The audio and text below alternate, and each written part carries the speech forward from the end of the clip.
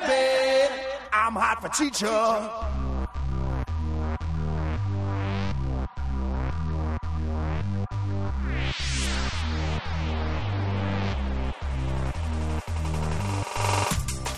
We thought we were done. We thought we were finished. We thought we would never talk about a movie minute by minute again. But we were wrong. Join us as we get to know the cast next door.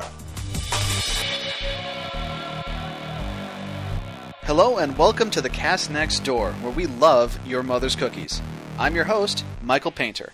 And with me once again are my wonderful guests, Lan Lorady. Hey. And Gina Radcliffe. Hello. On this podcast, we watch through the movie The Boy Next Door, minute by minute, and break it down, just like it deserves. And on this episode, we're watching minute 18. If you want to follow along with us, it's time code 1701 to 1800. We pick back up where our last minute left off, with Vicky about to give Claire, played by Jennifer Lopez, some wonderful advice on how to date. She tells Jennifer Lopez you need to remember 3 things. 1, laugh a lot. 2, take off your wedding ring. And 3, give him head. I feel like that, like, if Jennifer Lopez hadn't been like, what? Then Vicky would have been, yeah, just take him in the bathroom. Just, go to town on him. Yeah, this is one of those things where you say something potentially very offensive to see how the other person reacts. Exactly. And yeah, so like maybe there's a chance they'll take you up on it, but if they don't, you can be like, I'm just kidding. Exactly. Yeah, she immediately follows up with, I'm kidding, but she's not. She's not kidding. She's not kidding at all. She's like, just get your ass over here. Yeah. I mean, like, if you and your date and me and my boyfriend want to get together for an orgy afterward, I mean, that would be fine. Oh, I'm joking. I'm just kidding. I'm fucking with you. Yeah. So she says, I'm just kidding. Vicky says, I'm just kidding. Get down here pronto. And then this weird, again, like the Asian jazz kicks in. I wish I could come up with a better way to describe it because it sounds racist when I say Asian jazz. No, that's but really the only way you could describe it. So we get in, and like the friend's boyfriend is in the middle of telling a story, which is one of my favorite movie things, is to get there at the end of a funny story. Because you only get the punchline, you don't get any context, so you don't know why it's supposed to be funny. But there it is. And then it's his dead dog. Yeah. So the story is he's walking. He says, the closer I get to the car, the smell's getting stronger.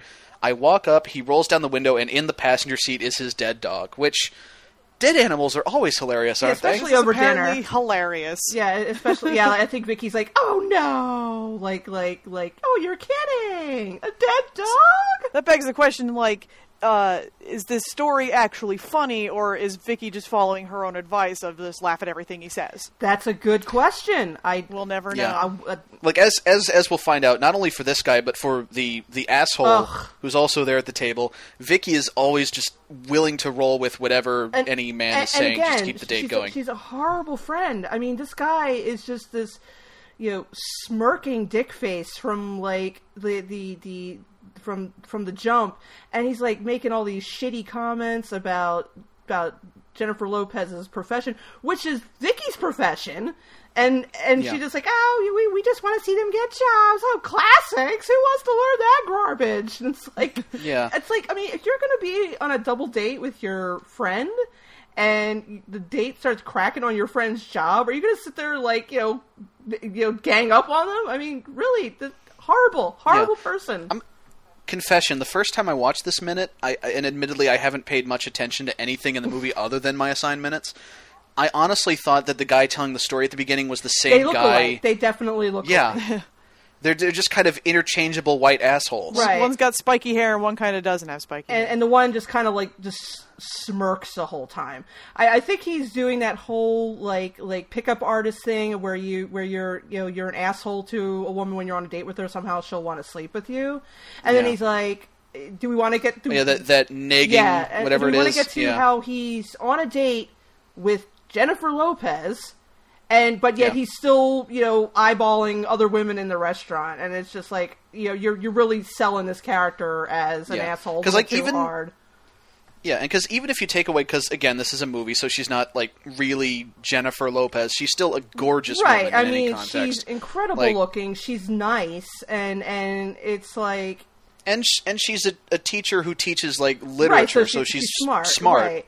And I think that, it's kind of like overselling, how, Noah is a real man, even though he's like 19, so you have her going out on this date with this like horrible person.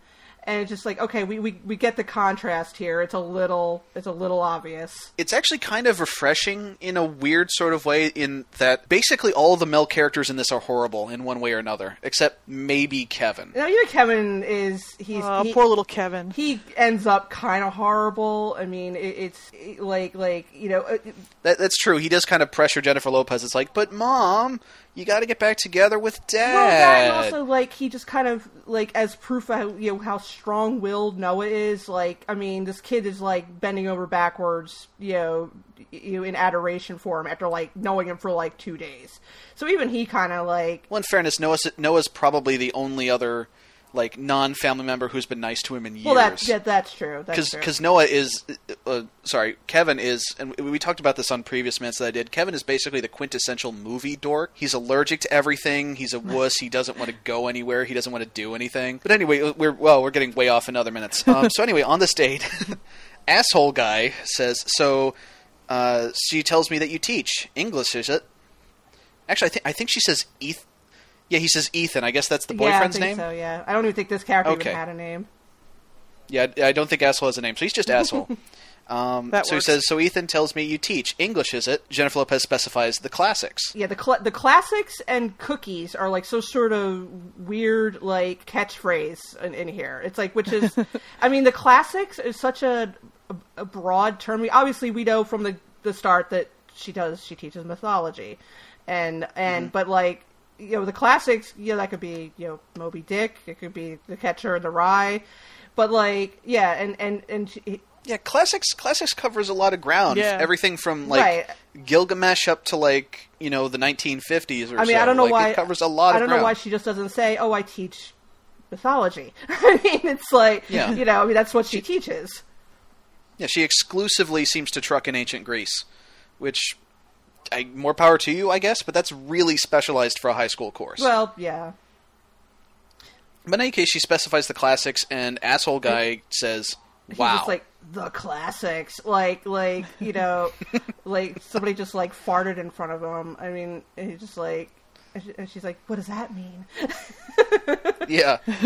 He's really offended that this person is interested in something old, I guess. Yeah, I don't I think know. He's like this, like, Gordon Gekko type character who thinks that, like, all you need to teach kids how to do is go out and get a job. And it's like...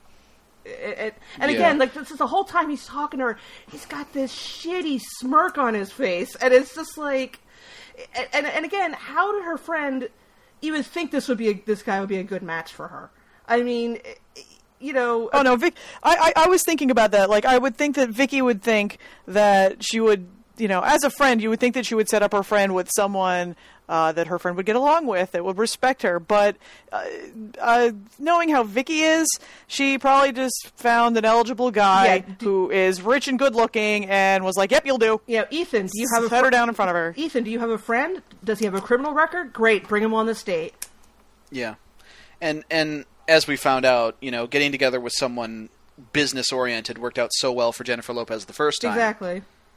So, and this guy, this guy totally seems like he would be regularly, banging his secretary. I mean, so I don't even know why. Yep. So after the date says "wow" in a way that makes like Ben Stein's "wow" from the Clearasil commercial sound really excited, the friend tries to explain like, no, it's a compliment. Like, wow, you teach the classics, and asshole guy clarifies it's fancy.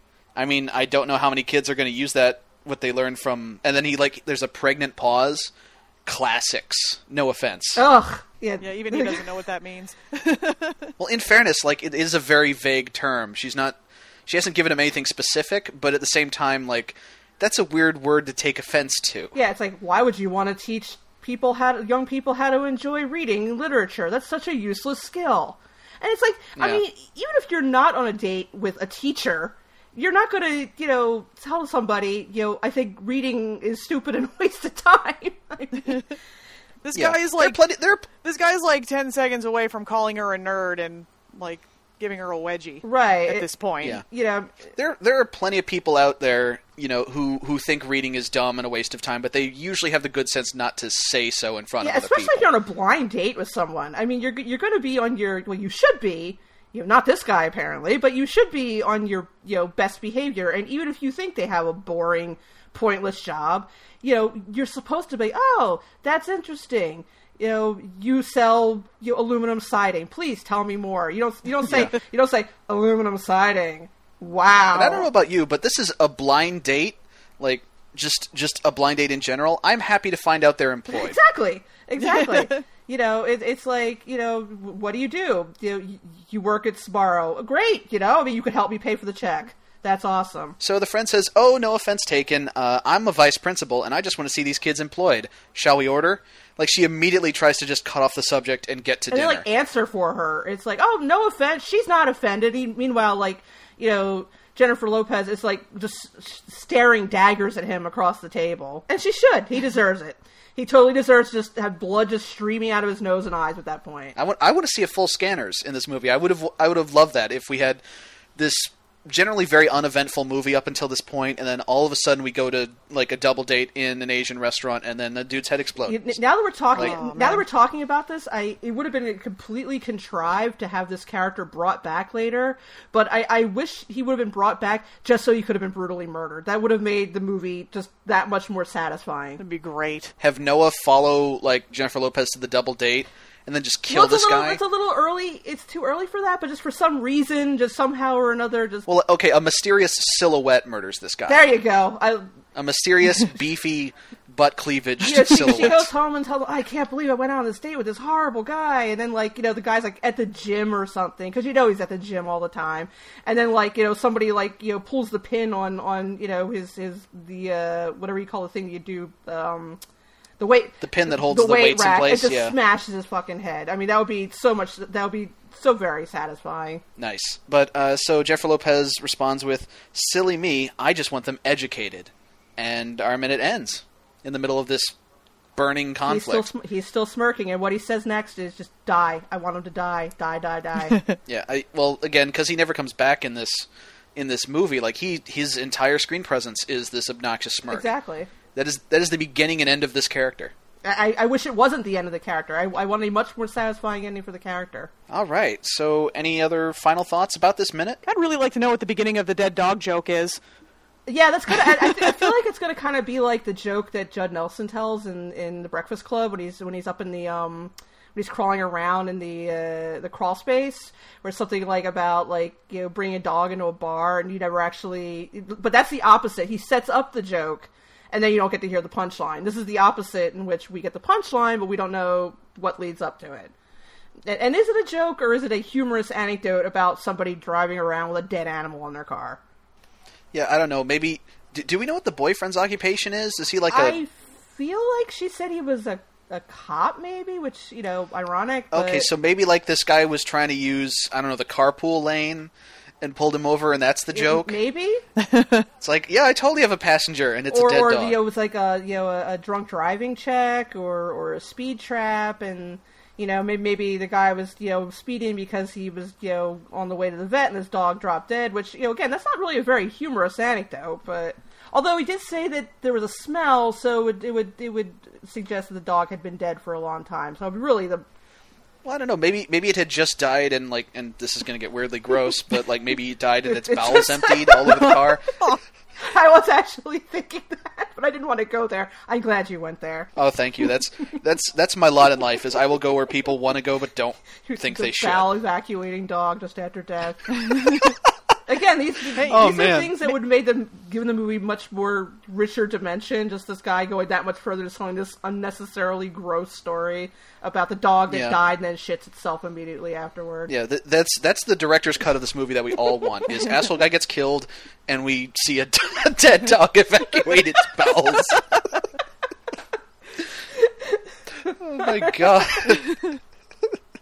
All right, so Oh man, speaking of untimely ends, before we go, do either of you have anything you want to plug? Any? I write about 70s and 80s television on Tumblr. It is tuneinTonight.tumblr.com. And I occasionally draw things. It's hellglass.tumblr.com. HELLGLASS. Alrighty, and you can find me on Twitter at TDOTCRFH4 or on the Power Rangers Rewatch podcast, Teenagers with Attitude. And thank you for joining us once again for the Cast Next Door. Bye. Bye.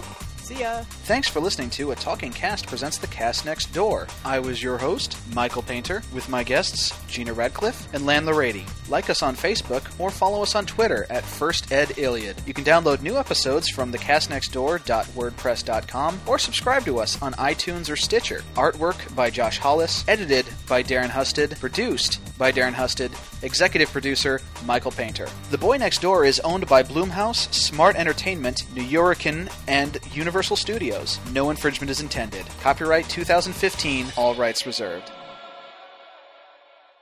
This is a first edition?